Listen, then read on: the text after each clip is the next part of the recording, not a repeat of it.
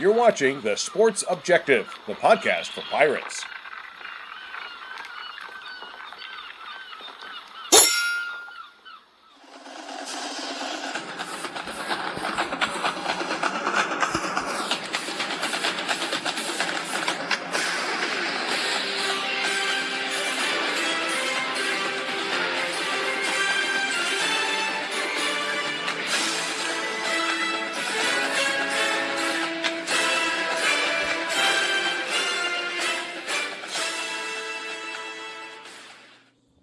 Welcome into episode number 3 of The Coach's Kid here on the Sports Objective Network.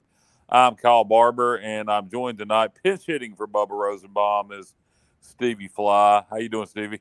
Doing good, bud. Doing good. How about you? I'm doing all right. Tonight, we continue talking to the sons and daughters of head coaches from the collegiate world and the professional world. We're going to talk to a guy here, Ted Pardee. We've had Ted on the show.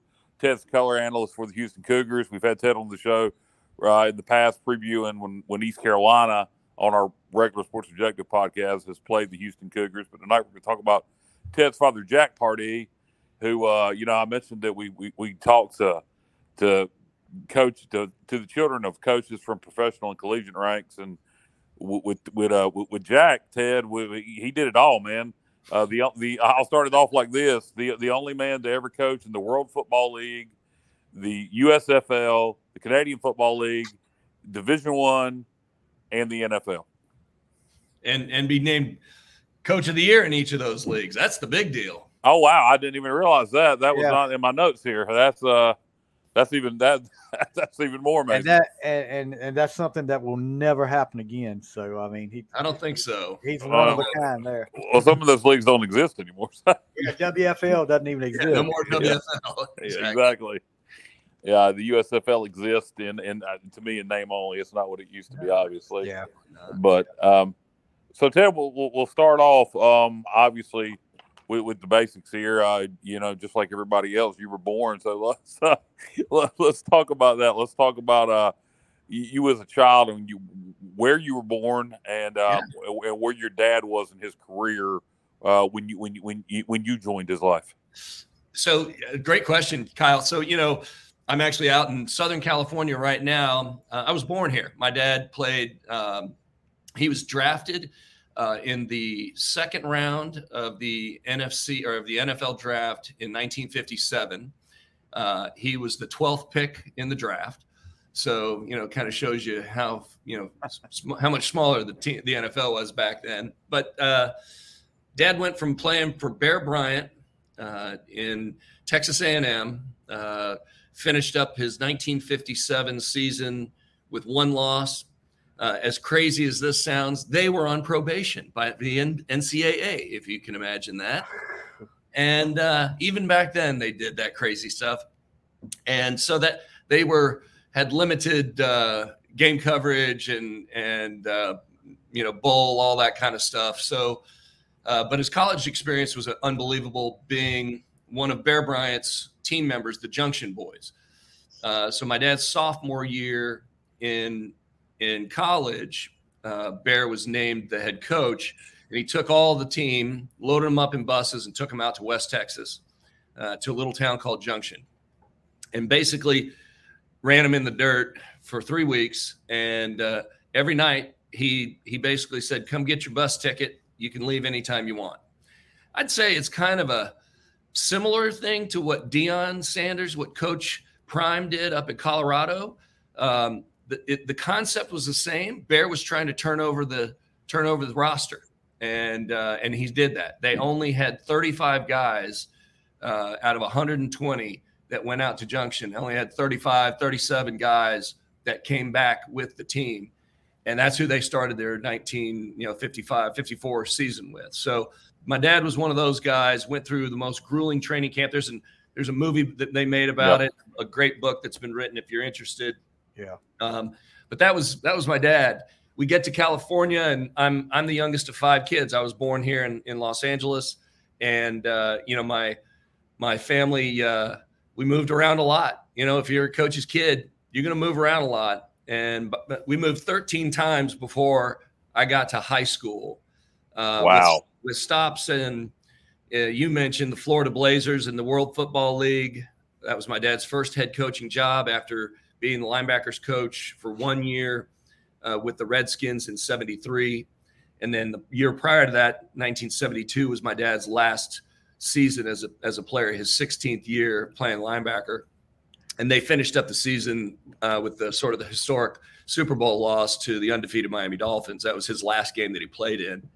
But yeah, Florida Blazers my dad was then named head coach of Chicago Bears. He was the first non-Bear, so non-Chicago Bear former coach or player to be named head coach of the Bears, which was a rare extinct. Now, how old were you when he became the head coach of the Chicago Bears? Well, I believe he was 38 or 39, and I was in first grade. So first, second, and third grade I spent in Chicago as a kid. What kind of memories do you have of that? I mean, you were a very small elementary school. Yeah. Do you remember that well? Or I mean, your dad won at Chicago, so. Yeah, well, he turned it around. They hadn't been to the playoffs in something like 16 years. And, they just had been on a bad run in Chicago. And my dad, he took a chance on a guy who was at an HBCU. He was a guy that nobody was paying attention to, but the guy changed football. His name was Walter Payton. Oh yeah. And back in those days, you didn't draft anybody unless they were from usually a big time school, and it was rare for the historically black college players to really get a shot in the NFL. But he was so electric. I remember talking to my dad about that, saying, "How did you convince the old guard of the Bears to go outside of the bubble and go draft him?" And he said, "Ted, it was my first head coaching job, and that was going to be my very first pick as a head coach of the NFL." He goes, I bet my career on. I knew just looking at Walter, he was going to be hard to tackle. And he said, if I couldn't tackle him, then I wanted him.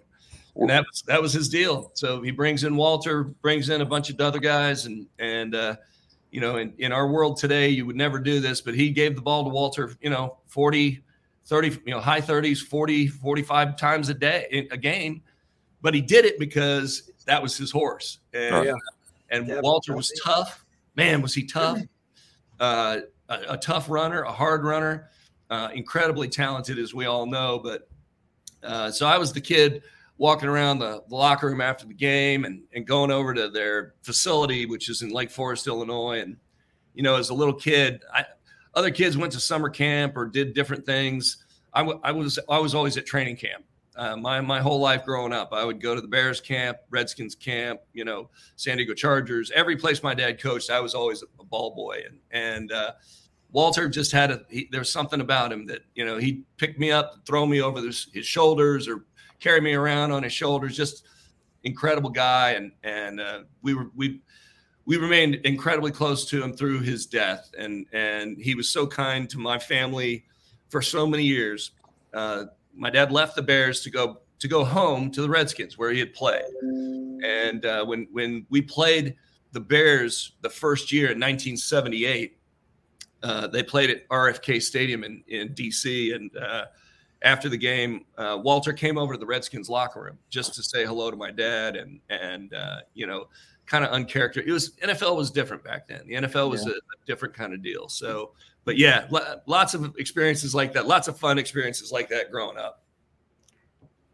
Well, one of the things that we're just looking at your dad's past, I'm a volunteer coach. We at a small private school, we play 8-man football. Your dad played 6-man football, one of the few to make it in the NFL as a 6-man football player. And I find that fascinating because there's so few. I think I can think of, count your dad, I can think of like 3 that I know off the top of my head that had NFL careers there. And I just love the fact that playing 6-man, I can't imagine 6. It's hard enough, with 8 because it's wide open, and 6 it's got to be really wide open. And I mean that probably helped your dad later on, knowing how explosive the offenses could be when he gets to Houston. Well, it's funny. You probably know in 6-man football, everybody's eligible, including the center. Right. Yeah. So it's wide open. And Dad, Back then, another thing that a lot of people forget, there's been so many rule changes in football. Back when my dad played college ball, it was platoon football, which meant when you get on the field, you could not be substituted off, even with a change of downs. So you played both ways the whole game. And the second you got substituted, you were out for the half. So if you were in the third quarter and you got hurt and you got substituted, you were done for the game. So you didn't come off the field. That was the deal back when my dad played. Wow. So 6-man football kind of prepared him for that. Yeah. And, you look at my dad's offenses that he had, he always tried to build around the talent, right? So when you get Walter Payton, you run the ball, right? You run the ball. You go to Washington, D.C., you got John Riggins, you run the ball, right? He went out to San Diego to coach defense as defensive coordinator and got to see how Don Coryell ran things with Dan Fouts John Jefferson and Wes Chandler. So they slung the ball around, and I'll never forget my dad telling me, he goes, "Yeah, I got off the field, or I walked out into the locker room, and Dan Fouts comes up to me. He goes, I don't care what you have to do. I don't care if they score on your DBs. Let's put pressure on that quarterback and get me the ball back as fast as you can." And my dad said, that kind of changed his mentality a little bit on all of football. He was a ball control guy early on, and that experience made him think, you know what? Maybe there is something to this 4 wide receiver stuff. And that's how the run and shoot got to the Houston Gamblers. Was my dad's next job was the Houston Gamblers, and he got Jim Kelly at quarterback. Man, he had so many great receivers. Herschel Walker. Well, that was when they merged the team with, when Donald Trump bought the team and then moved everybody up to New York and merged them with the New Jersey Generals, and they became the Generals. And that team, that was the greatest team that never played a game.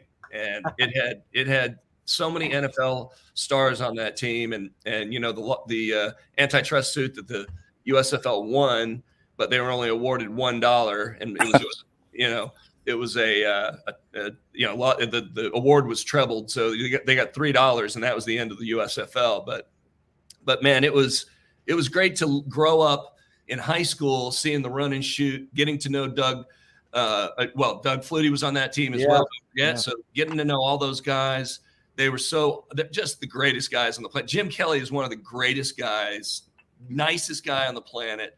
I was in college at the time when he was moving to the Bills, and he still had his home in Houston. And I'll never forget being out at a bar one night in the off season with all my college teammates, and Jim was at the other end of the bar, and he sent us a tray of tequila shots one night. That's who Jim Kelly was. Just the greatest guy on the like the guy you want to go have a beer with right now. That was Jim Kelly. So I can see that. Oh yeah, absolutely. But and then the run and shoot.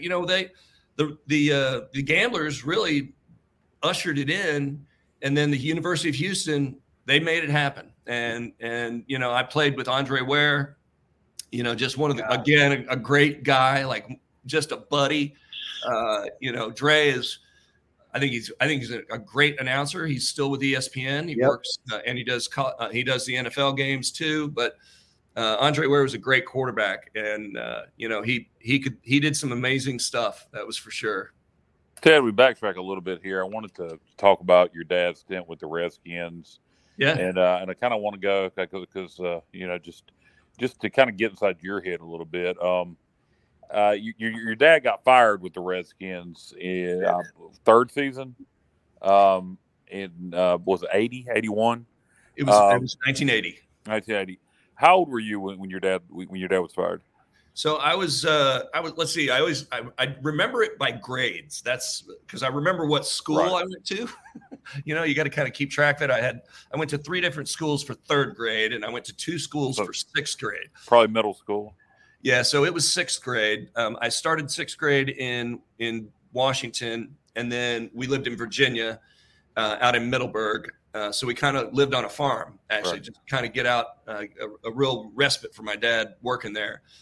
So when my dad originally took the job with the Redskins, it was kind of his dream job because he had played there. My mom loved the Appalachian Mountains. She just loved, everything about it. So when he had that opportunity to take that job, when his mentor George Allen was fired, it was kind of it was a dream come true.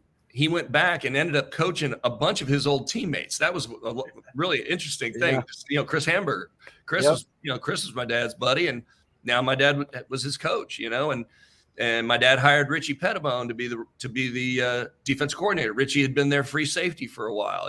So it was a very familiar, very family feeling. The owner of the team at the time was Edward Bennett Williams, who was a famous attorney and did a lot of great legal work. Has a massive international law firm in D.C. called that's got his name on it. Anyway, Edward Bennett Williams was a great friend of my dad's, a wonderful friend. Well, he also had ownership in the Orioles. And so at the same time, there was a minority owner, Jack Kent Cooke. And Jack Kent Cooke was told by the NFL, if you're going to own an NFL team, you cannot own any other NBA team or NHL teams or anything like that. They had a rule for probably 2 decades. It was like that. So at the time, Jack Kent Cooke owned the LA Lakers. He owned the LA Kings, and he sold them both to focus on the Redskins. And when he came to Washington, we had a really, it was a weird kind of change of power from Edward Bennett Williams, the owner, and he ended up going off to the Orioles and owned the Orioles full stop. So when Jack Kent Cooke came in, he had a little bit of a different vibe to him, and he rubbed a couple of the players the wrong way. So in 1979, John Riggins held out the whole season. He didn't play just because Jack Kent Cooke wouldn't pay him what he thought he was, what he would deserve. And, John Riggo was he's a crazy man. Like back then you didn't want to try to play against him. He was the toughest guy out there, and he'd run you over. But I think he was stubborn, and he wasn't going to let some, nerdy millionaire at the time tell him what to do. Right. And if he wasn't going to get paid, he wasn't going to play. And as much as my dad tried to talk him into playing, it wasn't going to happen.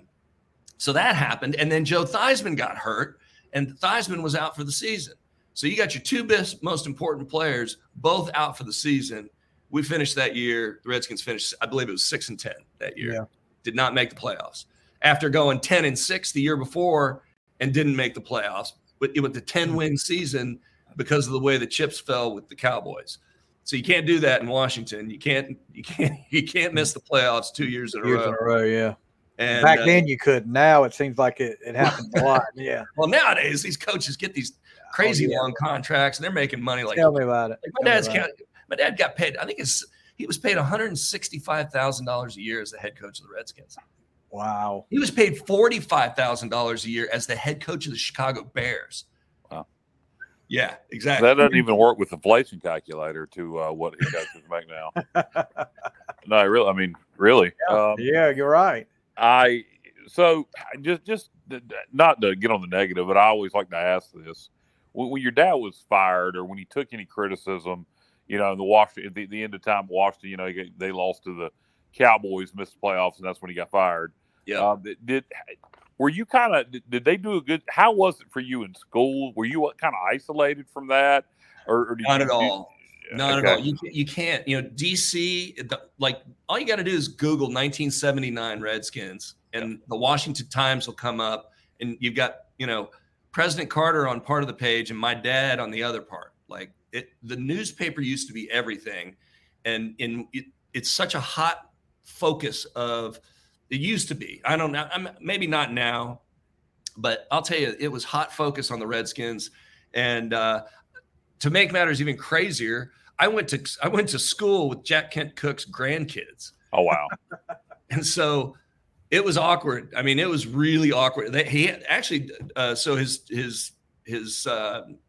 grandsons, they held him out of school for the next 2 weeks. Like they kept him out of school just because they didn't want those kids getting picked. They were, because my dad was popular and he didn't win. So that rubbed everybody the wrong way, but he was kind of somebody they loved. And the other thing was that the way that Cooke handled it was really odd because everyone joked that it was the Inquisition. So at the end of the year, he had a series of meetings for 2 weeks where Bobby Beathard, who had been a scout in Miami when my dad got the job, and he was a hot scout. So my dad insisted that Edward Bennett Williams hire him as his general manager, the irony. And then he put my dad and Bobby against each other, pitted them against each other, and basically said, all right, I'm only going to keep one of you guys. You got 2 weeks to sell yourselves to me. And they covered it in the newspaper every day. Wow. Yeah, it was just wild. So, and, it's, Bobby's kids and I were friends, and that's football, and Cook ended up backstabbing Bobby in the end too, and Bobby had to go out to San Diego to finish his career. Yeah. But that's pro ball. It's super, super vicious and competitive. And I'll never forget, I was sitting at the kitchen table in December, almost leading up to the new year, like 27th or 28th, somewhere in there. And Dad came home, and we all kind of just stopped and looked, and he goes, well, I guess I'm going to be a full-time farmer now. And that was it. So we lived on a cattle farm. My dad had cows out there, and sure enough, like 3 weeks later, San Diego Chargers said, hey, we want you to be our defensive coordinator. And we were moving to San Diego. It must be a culture shock to you from Washington to San Diego. But before we get into moving from Washington to San Diego, I do want to ask you, as we talked about, you going to school with Cook's kids and all that. Kate Holland, Terry Holland's daughter, told a story last week when she was on here. When she was in 6th grade, ironically enough, she was going to school with a big booster's son, a big booster at UVA, their son, and he started taunting her relentlessly for a couple of days that her dad was going to get fired. His dad was going to make sure that her dad got fired.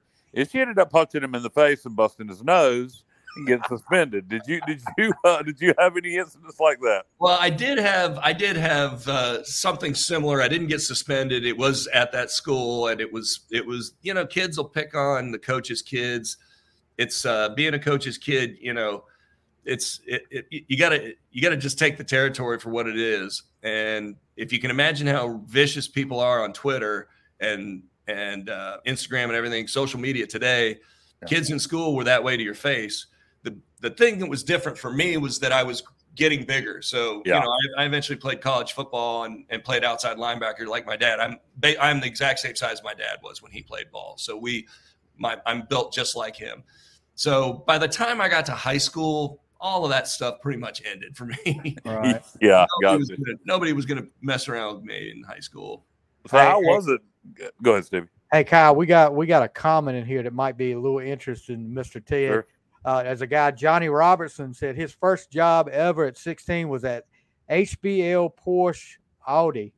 He said, I was 16 when my first assignment at my first job was to deliver a gold Audi 5000 to your dad at Redskin Park. Said he was able to meet and enjoyed the short chat, and he was and still am friends with the Beathard family. So I thought you might find that kind of interesting there. Do you remember that car? That's awesome. I do. So it was, my dad was like the classic coach. We never owned a car. Like we never owned a car until he got to the Gamblers. It was just because loaner cars. Yeah. The team always gets you a loaner. And so my dad had a deal with Johnny Coons, which is a big dealership up in, or Coons dealership, which is up in Virginia. And so we had 2 Ford Broncos. I mean, I'm the youngest of 5 kids. So I had 3 siblings all driving cars, and my mom had to have a car and my dad had a car. So yeah, I remember my mom drove that Audi 5000 actually. And it was a front wheel drive car. And I'll never forget, after a big snowstorm, she's driving me to my like dentist or something. And we slide off the road into a snowbank, but because it was front wheel drive, man, it just backed right. It, just pulled right out of that snow and took back off again. It was pretty funny, but yeah, I remember that car. That's interesting. You never know. Small world. Didn't think we'd, Johnny's a regular listener to our regular programming. So you mentioned it, just curious, you were living on a farm in Virginia. Yeah. DC is a metropolitan area, but it sounded like you guys were living out in the country in Virginia, which really there is no more country in Northern Virginia now. Right. So was it a culture? You had lived in Chicago in elementary school. Was it a culture shock to you moving from Virginia to San Diego, or had you moved around so much it was just the next place to go? I think for us, it was kind of the next place to go. It was sad leaving Washington because, living on a 52-acre cattle ranch outside of DC. I mean, it was like I said, a dream come true for our family. And we moved from there to San Diego, which, it's expensive in Southern California. So we lived in a little rental house in La Jolla, which is a beautiful area. And I made so many great friends in Southern California as well. There was a little bit of culture shock, but I, part of what I've had to do my whole career and my life is assimilate, right? You got to get into a new role. Yeah. You got to kind of endear yourself to the folks that you're with and, try to get acceptance from the kids you go to school with. So I went from living in Northern Virginia to living in San Diego, going to the beach, learning how to surf, trying to make sure I didn't get too many sunburns. Did you prefer San Diego? Sounds like it would have been a lot of fun high school age. To be out in San Diego. San Diego's, well, my friend, they had a great time. I lived there for 1 year. Okay, just 1 year. Okay, or a year and a half. 7th grade. Exactly, a year and a half. It was one football season. It was about a year and a half, and it was. I loved San Diego. I'm still really close friend, but it's as crazy as it sounds. I'm really good friends with so many of those kids that I went to school with because we've stayed in contact, and. It was a little bit of culture. I think the real culture shock, to be totally honest with you, Kyle, was not DC to San Diego. It was San Diego to Texas. That was crazy because what I didn't tell you, my dad took 1 year off from football. He got out of football completely. He got frustrated being a defensive coordinator. He wanted to be a head coach. He didn't get any head coaching offers. So he literally left football and got into the oil business and went to work for a friend, that actually was a senator in New Mexico. And we lived in Midland, Texas, which is in the corner of the panhandle of Texas. Yeah. Right. And so we lived in Midland and it's an oil town. Like that's it. It's oil and there's nothing. It's flat as a pancake. There's no tree. There's very little trees. It's like West Texas, man. There's nothing out there. And I went from living in paradise in, La Jolla to living in Midland, Texas. And, but I had a great time there too. They were wearing boots and Wranglers and I'm used to wearing OP shorts and flip flops. Right. I mean, it was a sunshine. Exactly. Big time culture change, but it was great. And we were there just 1 year before the Gamblers called and we moved from there over to Houston. And, Houston's really been my home most of my life. We moved back out to California during the internet boom and I'm in the software business. So I've been in tech business now for 32 years, but, and we lived up in the Northeast for a few years too, but we came back to Texas in like 2002. Let's talk about your dad's time with the Cougars. Obviously a lot of success, prolific numbers on offense. He had a pretty good quarterback named Andre Ware. First black man to win the Heisman Trophy. Incredible. So talk about your memories. No, I'm confused. Andre was not the first black player. Yes, he was. He was. Okay. He was the first African American quarterback to win the quarterback. Heisman. Quarterback. Yeah, because I remember OJ won it. OJ won it. Yeah, he was the first quarterback. Yeah, I was sitting there reading my notes and I had that wrong. I just had it in my notes wrong. I was thinking, guessing myself, quarterback. Okay, all right. QB, and let me tell you, he's a. Those are my people. My old teammates. We're still close. We see each other every weekend during football season. I just saw Dre last week.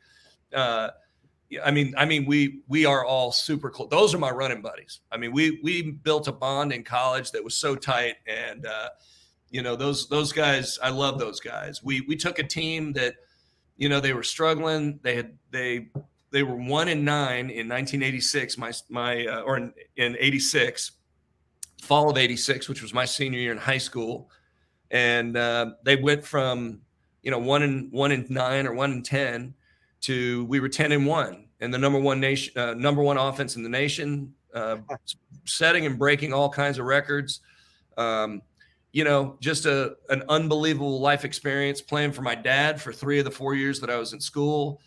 Built a great working relationship with my dad. It's when you're in college and you want to be a goof, like I was a complete goof in college. I couldn't be, the boss was my dad. I had to, so it was a different deal, but we had a great time. The best part is when you're beating everybody up and you're having a good time doing it, and you're doing it with guys that other teams were like, that guy's not any good. That guy's not, Andre Ware. Andre was recruited by Texas, but Texas said, no, you'll never play quarterback here. You'll play defensive back for us. So Andre made sure that the first time we played them, we put 70 or we beat them 66-24 or something like that. Or sorry, 66-40. And then we put 60 on them 3 years in a row. Wow. Speaking of big numbers, obviously very, very famous game. What do you remember about the SMU game? 1,021 yards of total offense. The Cougs scored 95 points, 95-21. Obviously, Houston or SMU coming off the death penalty. But what do you remember about that game, and was that necessary? Well, there's layers. I mean, so first off, football is a big family, and families, good and bad, right? Yeah. But your family. Forrest Gregg was the head coach at SMU, and Forrest Gregg and my dad were tight friends. Like Forrest, he was with Green Bay. So when the USFL folded, my dad was unemployed for 9 months. And so my dad became a scout for the Green Bay Packers. Why? Because his friend Forrest Gregg got him the job. So Forrest and my dad have been through things in their lives before. Forrest, there's actually a picture of me, my dad and Forrest Gregg shaking at the end of the game and having a conversation. My dad said basically, sorry, it got out of hand, Forrest. And Forrest said to him, don't worry about it, Jack. It's football. So then I've heard, so the SMU, I got to meet some of SMU's coaches later in my career. And they told me, they said that when the team got on the buses, one of the assistant coaches started cussing the Houston Cougar staff. And Forrest got up and said, let me tell you something. They treated us with respect. They didn't back down. They played us as hard as they could. And by the way, that was their third and fourth string that was out there whipping our guys' ass at the end of the game. Excuse my language. He goes, that's how you want to be treated. Later that year, I don't know if you remember, but I think they played Notre Dame, and Notre Dame had, wide open runs, and they'd be running down the field and then they'd run out of bounds. That's disrespectful to your opponent. Yeah. And so to me, Kyle, I want your best. I want your best. Oh, yeah. And if it means that you're going to roll up 95 on me and I can't stop you, I can't stop your third string quarterback or your walk-on. We played a quarterback named Tim McCauley. He was in the top 10 all-time freshman passers at U of H as a walk-on because of that year. Now his records have been blown away, but since with Case Keenum and all these other guys that came in, but I'm not talking about we didn't leave the starters, and Andre was pulled at the half, and then this young guy David Klingler, you may know that name as well. Yeah. He wanted to get his. So he went out there and I mean, you guys know football. They played bump and run. They tried to play cover one against Houston. They should have backed into cover four, exactly. And they didn't. And so the run and shoot had a auto check back then. If they're going to roll your corners and get in your face, it's all go. Yeah. So, we had this conversation the other night, the guys and I'm agreeing with you 100%. Just in terms of football philosophy, when you put your backups in, they need to run your offense or they're not going to learn it. They're going to be useless if you just, use them handing the ball off. You got to run your offense. So, no, I was kidding when I said was that necessary, but it was. Well, it was a little, and we took a lot of heat for it in the press, and that was sort of the beginning of sort of this. The media decided to paint us as the villains, and I think it hurt David Klingler more than any person, because David Klingler was one of the great. You go look at his numbers. He was one of the greatest quarterbacks that ever played college football. He was patient. He waited 4 years to play. He waited. Who would do that today? Nobody. I don't know anybody that would do that. David Klingler was patient. He waited, and when he got his shot, he was electric. And he broke a lot of Andre's records. And his senior year, he was the number one quarterback by a mile in college football in 1991. And season of 1990, we were 10-1. That was my senior year, 10-1. and ranked third, as high as third in the nation at one point. We had finished at 10, and they didn't name him All-American. Oh, wow. So you know what that means? He can never be admitted to the College Football Hall of Fame. You must be named All-American in order to get into the College Football Hall of Fame. And that's a rule that needs to change. Listen to these stats. I totally agree with you. It's got to be changed because the press was just bitter, or just they're the same way today. Quite frankly, a lot of this stuff. But you know, they wanted to take it out on somebody. Houston running up the score on all these people. Because I mean, we put 82 on Tulsa. We killed Rice every time we played them. We beat everybody back then. He put over 5,000 yards and 54 touchdowns his junior year. Yeah. And still, that was my senior year. Yeah. Yeah. That's what I'm talking about. Like, the guy was unbelievable. So it's too bad, but. And his senior year, he had, mediocre numbers, which would be 3,300, almost 3,400 yards, 29 touchdowns, but not mediocre, but I'm just they only had there. They only had 4 wins that year or something. Yeah, he was only off by 2,000 from his junior year. But I mean, yeah, come on, guys. You can't hold out against a kid in college doing his job. That's insane. Exactly. Your dad moves on to the NFL again after that. Goes across town to the Oilers. Talk about his run there. He has some success. Yeah. Apparently, loves staying in Houston. Well, my dad said, "Look, he's the luckiest guy." He would always say, "I'm the luckiest man on the planet. I got to coach 3 teams in one town. Like that never happens." And so he coached the Gamblers, he coached the Cougars, and he coached the Oilers. And man, so close. I think finally the monkey is off of our back on that Buffalo thing with the best. With thank you to the Colts for allowing Minnesota to come back and break that record last year. But yeah, I mean, that 1993 season was so close and so it's like one of those things they need to make a 30 for 30 on it or something, man. Player commits suicide. You go on a 10-game win streak. You're just mauling everybody in the playoffs. You're killing the Bills in the first half of the game, and then their backup quarterback Frank Reich comes out of nowhere and wins the game. Like, it just was crazy. What do you remember your dad saying after that game? I mean, I'm sure it was a shock, but I mean, what was his reaction after that game? Well, this is kind of where, I think there's the fan perception of what football is and what they think should happen. And then there's the reality. So the first thing that happened was ownership and general manager, they got involved. Like, they stepped in and said, we're going to make some changes. And they made, they forced my dad to fire 2 awesome coaches. Jim Eddy, who had been my defensive coordinator at Houston, he went on to the Cowboys and had a long career in the NFL. Jim Eddy and Pat Thomas. And Pat was a great Texas A&M cornerback, played for the Rams for probably 12 years. PT, Pat Thomas.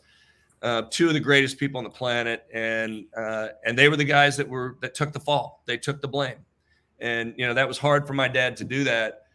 And then they said, "Okay, we're bringing in our guy," and our guy was Buddy Ryan. Yeah.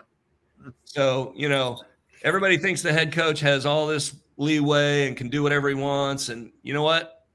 Even Jack Pardee, who was College Football Hall of Fame, respected legend that played the game for 16 years, coaching for all these great players. Even he got told what to do by ownership. And that was unfortunate. It really was. Buddy, Buddy, my dad has known Buddy for years. They come from the same coaching tree, which is the old Chicago Bears, the Bear defense. So the Bear that a lot of teams or people will talk about was invented by George Halas, obviously. And then George Halas had a defensive coordinator named George Allen, who took the Bear defense and then, put his fingerprint on it. And then that's the defense my dad ran his whole career. And that's the defense that I played under. We still see it today all over the place. A lot of the 4-man fronts that you see they originate from the Chicago Bears. And so Buddy had his flavor of it that he called the 46. Right. And it was actually he didn't invent the 46 defense. He took a sub defense, as it's called, right? So you've got your main defense, and then you would have subsets, right? So you have nickel, for instance, is a sub, right? Or dime is a sub, right? So the 46 was just, hey, you change the front responsibilities, and you put a strong safety on the line of scrimmage as either a rush end, which is now why we have this rush end term, or and strong safeties back when I was playing football, they were 6'5". The strong safety was big, like a linebacker. That's why these rush ends are all 6'5" now, right? Not 5'10". Free safeties were never 5'10". You could maybe a cornerback, but think about guys like Steve Atwater. I played against Steve Atwater. He was at Arkansas. I played against there was a bunch of other guys that were just big giant guys that played safety. But anyway, that was what it was. So, Buddy came in, played a high pressure defense, played the 46 primarily, and he did fine. But what he did to, the term culture is a little overused today, but what he did to the culture of the team was really bad.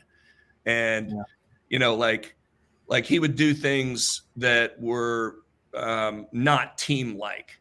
And as an example, if he got embarrassed, if like one of his very competitive in practice, very competitive, very like over the top competitive with the offensive coaches, to the extent that the offensive coaches and the defensive coaches had to have separate locker rooms at the Oilers facility. Wow.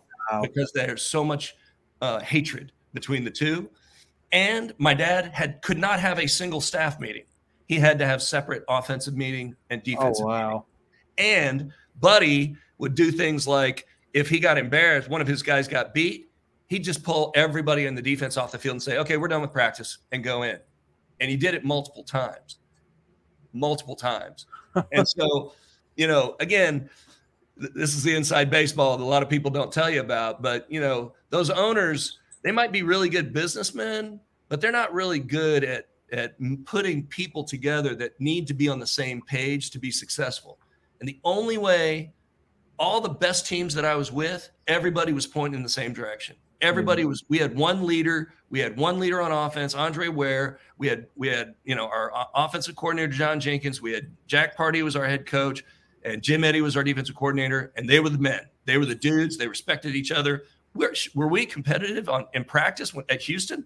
Or heck yeah. Like I didn't want Andre Ware to complete a pass in those practices. But we were still teammates. And we had to work together. So everybody wonders, why were the Oilers so divisive back in those days? Well, it was hard for the head coach to manage the team the way that it needed to be managed, because his authority had been undermined by the owner. That's unbelievable. And it gets so bad, everybody remembers the incident on the sideline where Buddy punches Kevin Gilbride on the sidelines.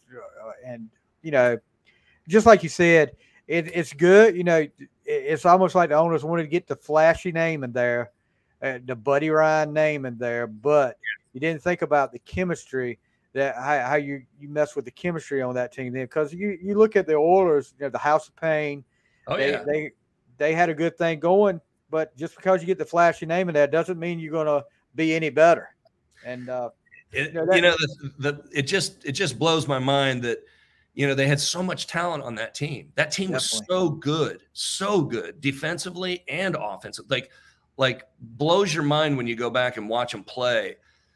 But the reality was that the leadership they were so focused on the bottom line that they couldn't think big picture. And sometimes what I appreciate about the NFL today is I think that there's some owners that are good businessmen, and they do think big picture. They do think about, okay, hey, we need to give this coach time, or we need to not undermine this guy's authority. We need to do it the right way. Those types of things. But there's still some kooky teams out there. Let me tell you, some kooky owners. But every time I look at that talent on that team, I just feel like, could you imagine if Buddy had just played along? Like, hey man, just you know what? I know you think you know more than Jack Pardee does about football, but you know what? Work with him. Work with Kevin Gilbride. You don't have to like him. I mean, we don't like everybody that we work with or go to school with or whatever. But you know what? You got to do it for the team. Yeah, that's I'm a how Steeler. I'm a Steelers fan. I'm well aware of the talent that was on those Houston Oilers teams back then. They were scary. Yeah, exactly. Scary. The team that could have been, man. And then what did the owner do? He ended up trading Warren Moon. The greatest quarterback ever, for the Oilers at least. Wasn't that after the owner made a threat if they didn't make the Super Bowl, he was going to have a fire sale? Was that Bud Adams? Yep. Yeah. Bud Adams. Yeah, they still own the Titans. Their family still owns the Titans. Yeah. Well, I wanted to get to a couple things here as we wrap it up real fast. I wanted to ask you more. You've talked about it quite a bit, but just playing for your dad, as you mentioned, playing against Andre Ware in practice, et cetera, et cetera. Was your dad extra hard on you, or did he just treat you like one of the boys? No, I mean, he said, look, I can't give you anything. You're going to have to make it so obvious to everybody on the field. Every player is going to have to be convinced that you deserve to be out there. And so that put it on to me. And, that was totally fair with me. I feel like it was tough, but it was what I needed to do to earn the respect of my teammates. And that's the thing that I appreciate the most, because today I can, walk around the University of Houston, and I wasn't a superstar. I played, but, not a ton. And I was a backup on defense, and I played special teams mostly. And I was the deep snapper. I did that too back in those days. And go ahead. What's that? Go ahead if you weren't finished with your thought. Yeah, no. And I was just going to say, to me, he treated me the way it needed to be treated. You cannot show favoritism to your son in any situation like that. They have to earn it themselves. So then when I was, I have two sons, and I've coached them both growing up, and I didn't give anything to them, and I made them earn it and get, knocked down and make them pick themselves back up and go do it. And it's been great for them. My youngest is a quarterback at TCU, and my older son is a wide receivers coach for the Houston Roughnecks XFL team. Works for Wade Phillips. Wow. Hey, a couple other things I wanted to bring up here. One tidbit I found here online that I found interesting. Your dad tried to get the Houston Cougar job again. Was that when they hired Art Briles? When was that? It was sometime in the 2000s. It was after Art left. It was they ended up hiring Kevin Sumlin. Yeah, Sumlin. Okay. Yeah, they hired Kevin Sumlin, and he was 72 years old or something like that, and had an awesome coaching staff that he had lined up ready to go. That I would have been a part of, which would have been so exciting for me, because it was a point where in my career where I could make a break, and that would have been really amazing. David Klingler was going to be on that staff as well as quarterbacks coach and co-offensive coordinator. We would have run the run and shoot with Case Keenum. We were going to bring back the run and shoot, and we had a great defensive staff lined up, which got me excited. And there's a couple guys that were going to be on my dad's staff that are currently coaching right now. Kenny Perry, who's a coach at Texas Tech right now, he would have been on that staff. So it was like it would have been a cool little thing that would have happened. And I know that with the talent that played against, we played some big time games against ECU back in those days. Oh my gosh, those were some battles, and it would have been fun. They ended up running the air raid, and Dana Holgerson came in as the OC, and the rest is history. But it would have been cool. It would have been a great experience. Your dad, it's interesting to think about. I mean, obviously the Kevin Sumlin thing worked, but it sounds like your dad was prepared, would have had a good staff, would have been successful again. Your dad got sick with cancer, passed away in 2013. How did I dealt with cancer. I had colon cancer, go in for screenings constantly live with the fear. Your dad sounds like he found out pretty late stage that he was sick. So that was the third time he had cancer. Oh, wow. Okay. So you know all about the battle. You'll have to check it out online. But when he was 27 years old or 27, yeah. he was diagnosed with melanoma when he was playing for the Rams, and this is before I was born. So he was out of football for a year. So he missed weight. So technically, he played 15 years. He didn't play 16. He played 15 because he had a gap of 1 year. And so my mom was reading the LA Times and was reading a story about this pitcher from the Houston Astros who had just died of melanoma, and Ted Umbricht. And it was weird because he wore number 32, and that was the same number my dad wore. Yeah. And she said, she was reading the article, and he had a brown mole on his arm, like up on his shoulder here, close to his shoulder, a brown mole. And they didn't catch it soon enough.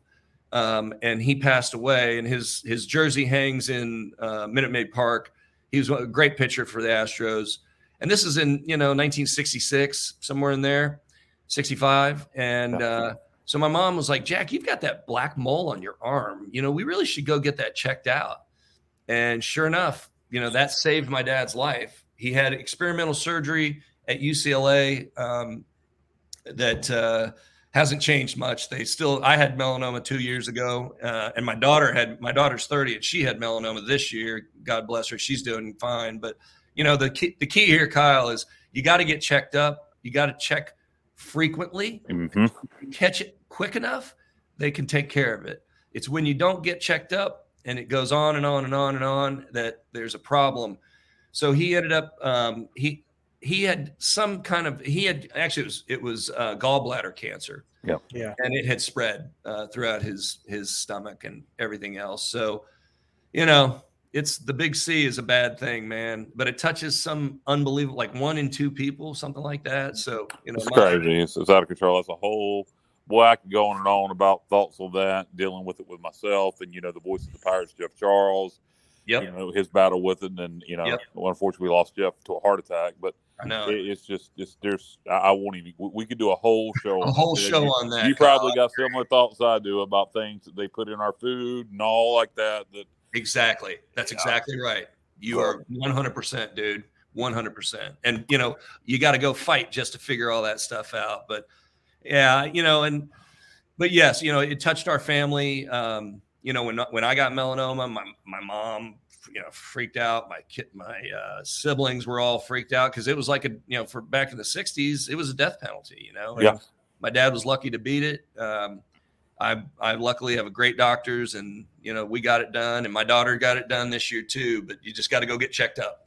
My wife's grandmother also had melanoma in the 60s, and thankfully, was Duke for her. Yeah, and UCLA for your dad. I mean, back then, if you weren't near a research institute, you were pretty much doomed. You were in big trouble. Exactly. Exactly. Well, Stevie, did you have anything else that you wanted to ask Ted about his father? Or? No, just an honor to be able to talk to you. Like I said, off the air, my parents are diehard Redskin fans, and that, like I said, when I was old enough to know what football was, that was, his name and Chris Hamburger's name were the first 2 names I remember, and just an honor to be able to talk to you tonight. Oh no, you're too kind, and great days in Washington. Great memories and great experiences. We love the Redskins, and just the whole experience was awesome. But appreciate you guys letting me come on the show. Appreciate it. Thank you, Ted, for being with us, and we will see you down the road. And good luck to the Cougars in the Big 12 this year. Yeah, thank you. Appreciate it. All right. Waiting on. All right, there we go. Hey, there we go. So we got the Coach's Kid is an archive, guys. If you enjoyed this show live, go on our YouTube channel or anywhere you listen to podcasts, listen to previous episodes. Episode 1 was with Tommy Bowden, obviously former head coach of Clemson and Tulane. We talked to him about his father, Bobby Bowden, amongst his own career. And then the other episode that we have out, which I mentioned earlier, it was with Kate Holland Baynard, as she talked about her dad, legendary UVA head coach and former East Carolina athletic director Terry Holland. And that's a personal favorite of mine. I love Terry so much. Yeah. And so go check that one out. Listen to all of them. All of these episodes have been good, including tonight's episode. But just for my personal note, that one right there is of all the podcasts we've done, and that's covering everything. That interview with Kate Holland's one of my favorites of all time. I really enjoyed that interview because it's really nice to solidify what you thought of a man, what you saw of a man, knowing him, but not personally, knowing him on a surface level. The man you thought he was is exactly what he was. So go check that one out if you haven't yet. And waiting for that to get off screen, and I'll wrap it up. Hello, Bubba. There we go. All right. There we go. All right. So Steve, there's Bubba right there. Bubba's popping in, making a cameo here at the end. Yeah. But didn't think Ted was gonna sign out before the show was over. So yeah, I was trying to fix the overlay so nobody had the logo on their face. That's the old logo. You don't want the old logo on your face. Yeah. So we gonna promote upcoming content, I guess, real fast before we get out of here. Tomorrow night we have the Pirate Preview, and who is it? Just me, Matt, Dave tomorrow night. Bubba, what's the story with that? We will have either Adam Witten of the App State Network, obviously their play-by-play guy, or one of the guys, perhaps Big C from the Black and Gold podcast. Okay, so you got to tune in to that tomorrow night, the Pirate Preview, as we preview East Carolina Appalachian State. Me and Stevie will be back with you Wednesday night about 8 o'clock, as we will have Terry Gallagher on with us as we talk about his record-setting performance against Appalachian State. We will have a top 5 of some kind. Steve, you'll be thinking about that. We got to have a top 5. Oh yeah, I forgot about that. And also Wednesday night, don't forget, before just another sports podcast with me and Stevie, you got Sonny and Semenza, former East Carolina tight end, Jay Sudhalter, former East Carolina linebacker, Matt Semenza, will be previewing this week in college football and giving their picks for week 3 of the college football season. So tune into that Wednesday night before just another sports podcast. And then on Thursday night, we have Jesus Christ, I can't think of the name of the show. I'm horrible at this. The Inside Slant. The Inside Slant. Thank you. That's where we take a wide, broad spectrum a big look at all the big world of college football. And we'll be looking at week 3 games. We'll have guests on from throughout the country, previewing the big games of the week for week 3. I just can't remember the name of the damn show. But it is the Inside Slant. So interesting note, guys. I don't know if you guys are paying attention to Monday Night Football, but Aaron Rodgers lasted one series and got hurt. Not yet known how severe the injury is. He got sacked. Didn't look anything bad. He went down pretty easy, but had to get. He was escorted off the field and hadn't been back then. So Zach Wilson steps in for Aaron Rodgers. So it should be interesting to see what kind of injury this is. Yeah, big story in the NFL. Obviously, Aaron Rodgers getting injured. Huge news. So hopefully nothing too severe. Yeah, it would. It wouldn't be good for the Jets, that's for sure. No, definitely not. So, all right, Stevie, Bubba, and for Ted Pardee, I am Kyle Barber, and you have been listening to The Coach's Kid here on the Sports Objective Podcast and Network. Good night, everybody, and go Pirates. See ya.